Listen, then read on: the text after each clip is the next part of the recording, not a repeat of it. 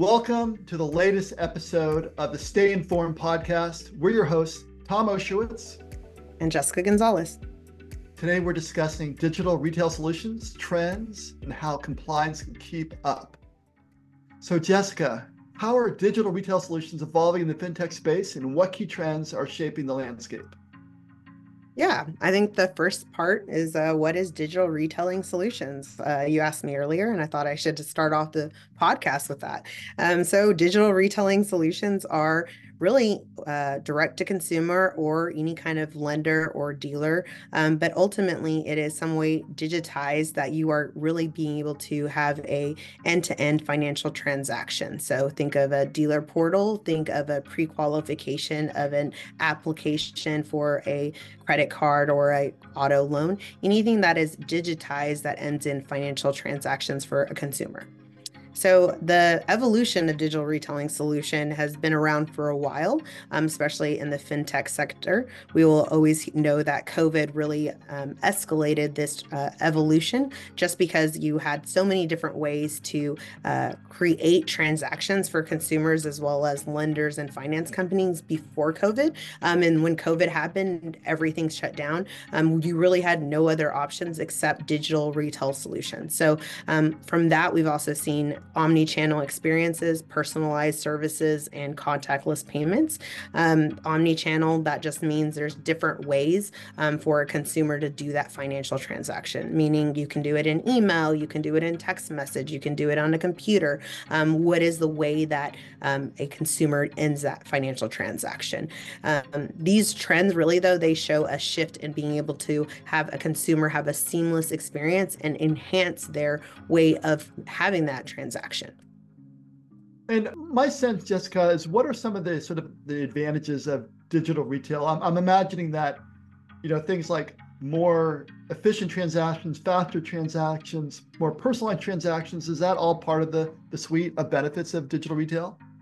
Yeah, so it's just being able to do there's kind of a saying that it's like doing business in the channel of your choice, right? That's the whole thing about omni-channel, is that if I don't want to be on the phone with you, if I want to just get a text message, right? It's consumer preferences and being able to have that seamless, frictionless experience so that you are getting ultimately the financial transaction without having to, jump around, make phone calls, do all of these other things that you don't want to do. And really, ultimately, this brings compliance, right? You start talking about user experiences and having all of these things that you would want to do, but how do you make sure that you're not only having the consumer in mind and their experience, but also being a compliant for those consumers? What are your thoughts on that? I think that, this is sort of the next generation of the concerns that people had when they started getting online credit cards, right? It used to be that folks were worried about, how do I actually verify a credit card applicant? I've never met that person before. Well, we've all now seen the massive explosion of credit cards around the world and how people are now expect that they can go online in a click, be able to get some new service. So, and I think the reason why that worked, and which is I think more broadly true in digital generally, is that you have to have compliance as a core backbone of the entire operation. You need to be able to demonstrate to the user and the business operating that you can operate in a secure, transparent, and compliant manner, something that works with regulatory standards. And, I think that without it, if you don't have these core building blocks, these core infrastructure in place, you're going to face a lot of skepticism from both consumers and regulators. And frankly, this is easier said than done. Jessica, maybe I was wondering if you could highlight some of the challenges that are arising when you maintain compliance within, the obviously rapidly changing digital retail environment. How do you address them? Yeah, so I think, top of mind whenever you were talking through all that, the buzzwords I was hearing is, trust and ensuring security. And what I started thinking of is when we heard lenders with account openings, creating accounts that were not really meant for consumers, or consumers giving authority of those accounts opening. And so you heard a lot of this, and even now we start the regulatory and compliance kind of coming down on those lenders that were having those account openings without permission from the consumer. And it was one of those where no harm, no foul. And ultimately, there was was a lot of harm that was done for those consumers, and those banks and regulatory items came down very difficult. So really what I'm thinking about is that you may not realize in an evolving, especially rapidly evolving fintech area, that there can be harm done to consumers, right? If you're doing pre-qualifications and you're doing hard pulls, how is that creating synthetic IDs? How are you creating problems that you really don't know will become more difficult to deal with in the future? And so I think that just being able to have that foresight, but also having subject matter experts that are able to help you think of the unknowns and the possibilities of how that could affect consumers.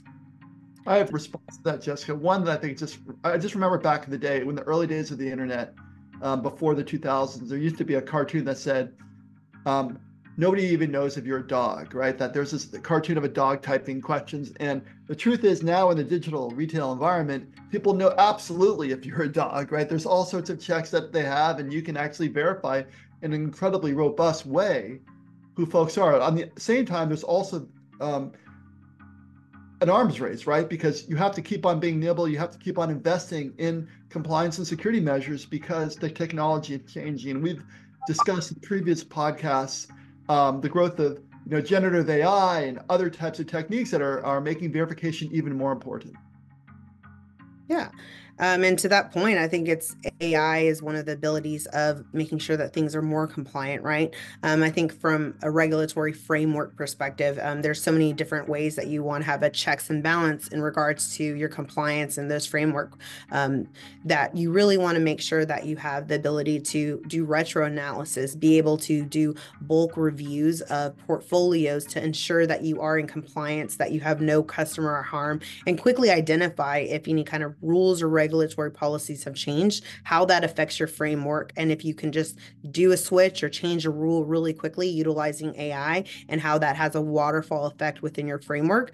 It really ensures that you are being specific and diligent in the way that you have those compliance frameworks, and not just making such a broad framework that really does not focus on those consumer specific cues. I'd add to that, Jessica, one thing I think that people often forget when they're thinking about these type of issues in digital, it's not a one-time effort, it's a continuous process. You just not just verifying or making sure something is compliant or secure on day one, it's day two, it's day three, it's day 50. You really have to have an ongoing commitment, both in accuracy and in security to the customer. Yeah, definitely. And I think it's also making sure that, there's always rules and regulations that are changing, but then there's still some places that are really critical for you to continue reviewing that has not changed. So I think that making sure that you're adjusting, but always remembering what are the core items that are, trust and security from a consumer perspective, that what you're doing with consumers' data, that you understand the privacy laws, some of those basics. But like you said, there's always changing. So is there any kind of emerging regulatory considerations that businesses should be aware of, that when they're implementing some of these retail solutions, that they should be able to stay ahead of the game? Right. Well, there are, evergreen or ongoing concerns that folks should be concerned about, which is, data protection, AML, cybersecurity. But I'd also like to know, we're in an election year. And what does it mean to be in an election year? It means that there are a thundering herd of rules coming down from financial regulators. Just to give you a review of that, the CFPB has a rule on personal financial data rights, which is going to give consumers more ability to look at the data that is coming from lenders. There's going to be a rulemaking related to the Fair Credit Reporting Act and data aggregators and how they're treated. There are new rules coming on credit card penalty fees, on overdraft fees, even on clean energy financing. And it's not just the CFPB, it's also folks like the FTC, the Federal Trade Commission, where they just about a month ago implemented the final CARS rule, which I don't know what the acronym is, but from what it stands for, it's about regulating fees, junk fees for auto dealers. And it's slated to go into effect on July 30th of 2024. I would note that there's a couple trade associations that are filing lawsuits against this, so that may be delayed. But the bottom line is, if there's ever a year to focus on what's coming down the pipe, this is it. Yeah, I think as usual, Tom, you have some great insights and some really great over the horizon of what are requirements. But can you tell me really specifically tactically, just putting my operations hat on here, is like, what are things that somebody that is implementing one of these should just say, hey, I feel good about this because I put the check in the box, for, some of those true KPIs? That's such a great question. I frankly think that we're at a inflection point on how companies are thinking about KPIs. One of the things that's happening with AI is that there's a lot more automation going on.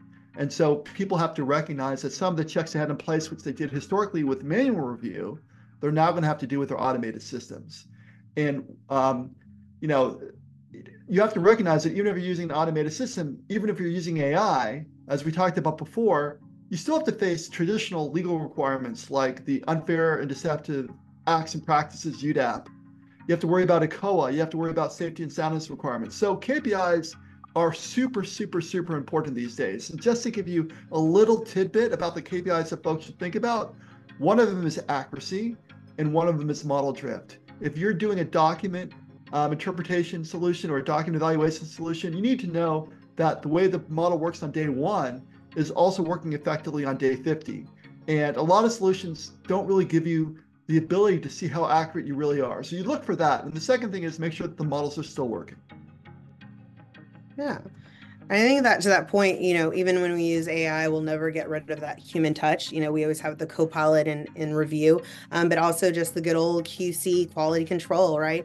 Making sure that you have sampling and annotation. You do that kind of review of what is going on in your business and having the true, I think, touch points of, what are the different layers of AI touching, technology touching within your organization, and ultimately giving you that sanity check. Like, would I have done this if I was, working this by hand? I think we forget some of those questions, but are really impactful. So ultimately, I think the integration of innovation technologies, it's great. It has good opportunities, but it also has those compliance challenges that you brought up, Tom. So they can enhance efficiencies, but they also require updates to the framework, and addressing additional risk and ensuring responsibility. So around privacy, security, that's always going to be top for consumers as well as lender data. So what else, Tom? You think that from a subject matter expert in that area that you can, make sure that it's. I think you made a really fantastic point, Jessica, about the human touch. I mean, just think about annotations for a second. One way to be able to confirm accuracy is that you need at some point some sort of ongoing annotations to make sure that the documents are what they are. And so you are going to continue to need that human touch. And I think that's just such a powerful and important point that you made. Yeah. Well, I think that's a wrap for our podcast today on digital retelling solutions. We hope you learned something.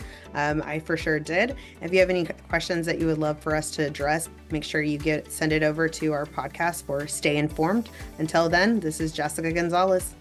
And this is Tom Oshowitz signing off.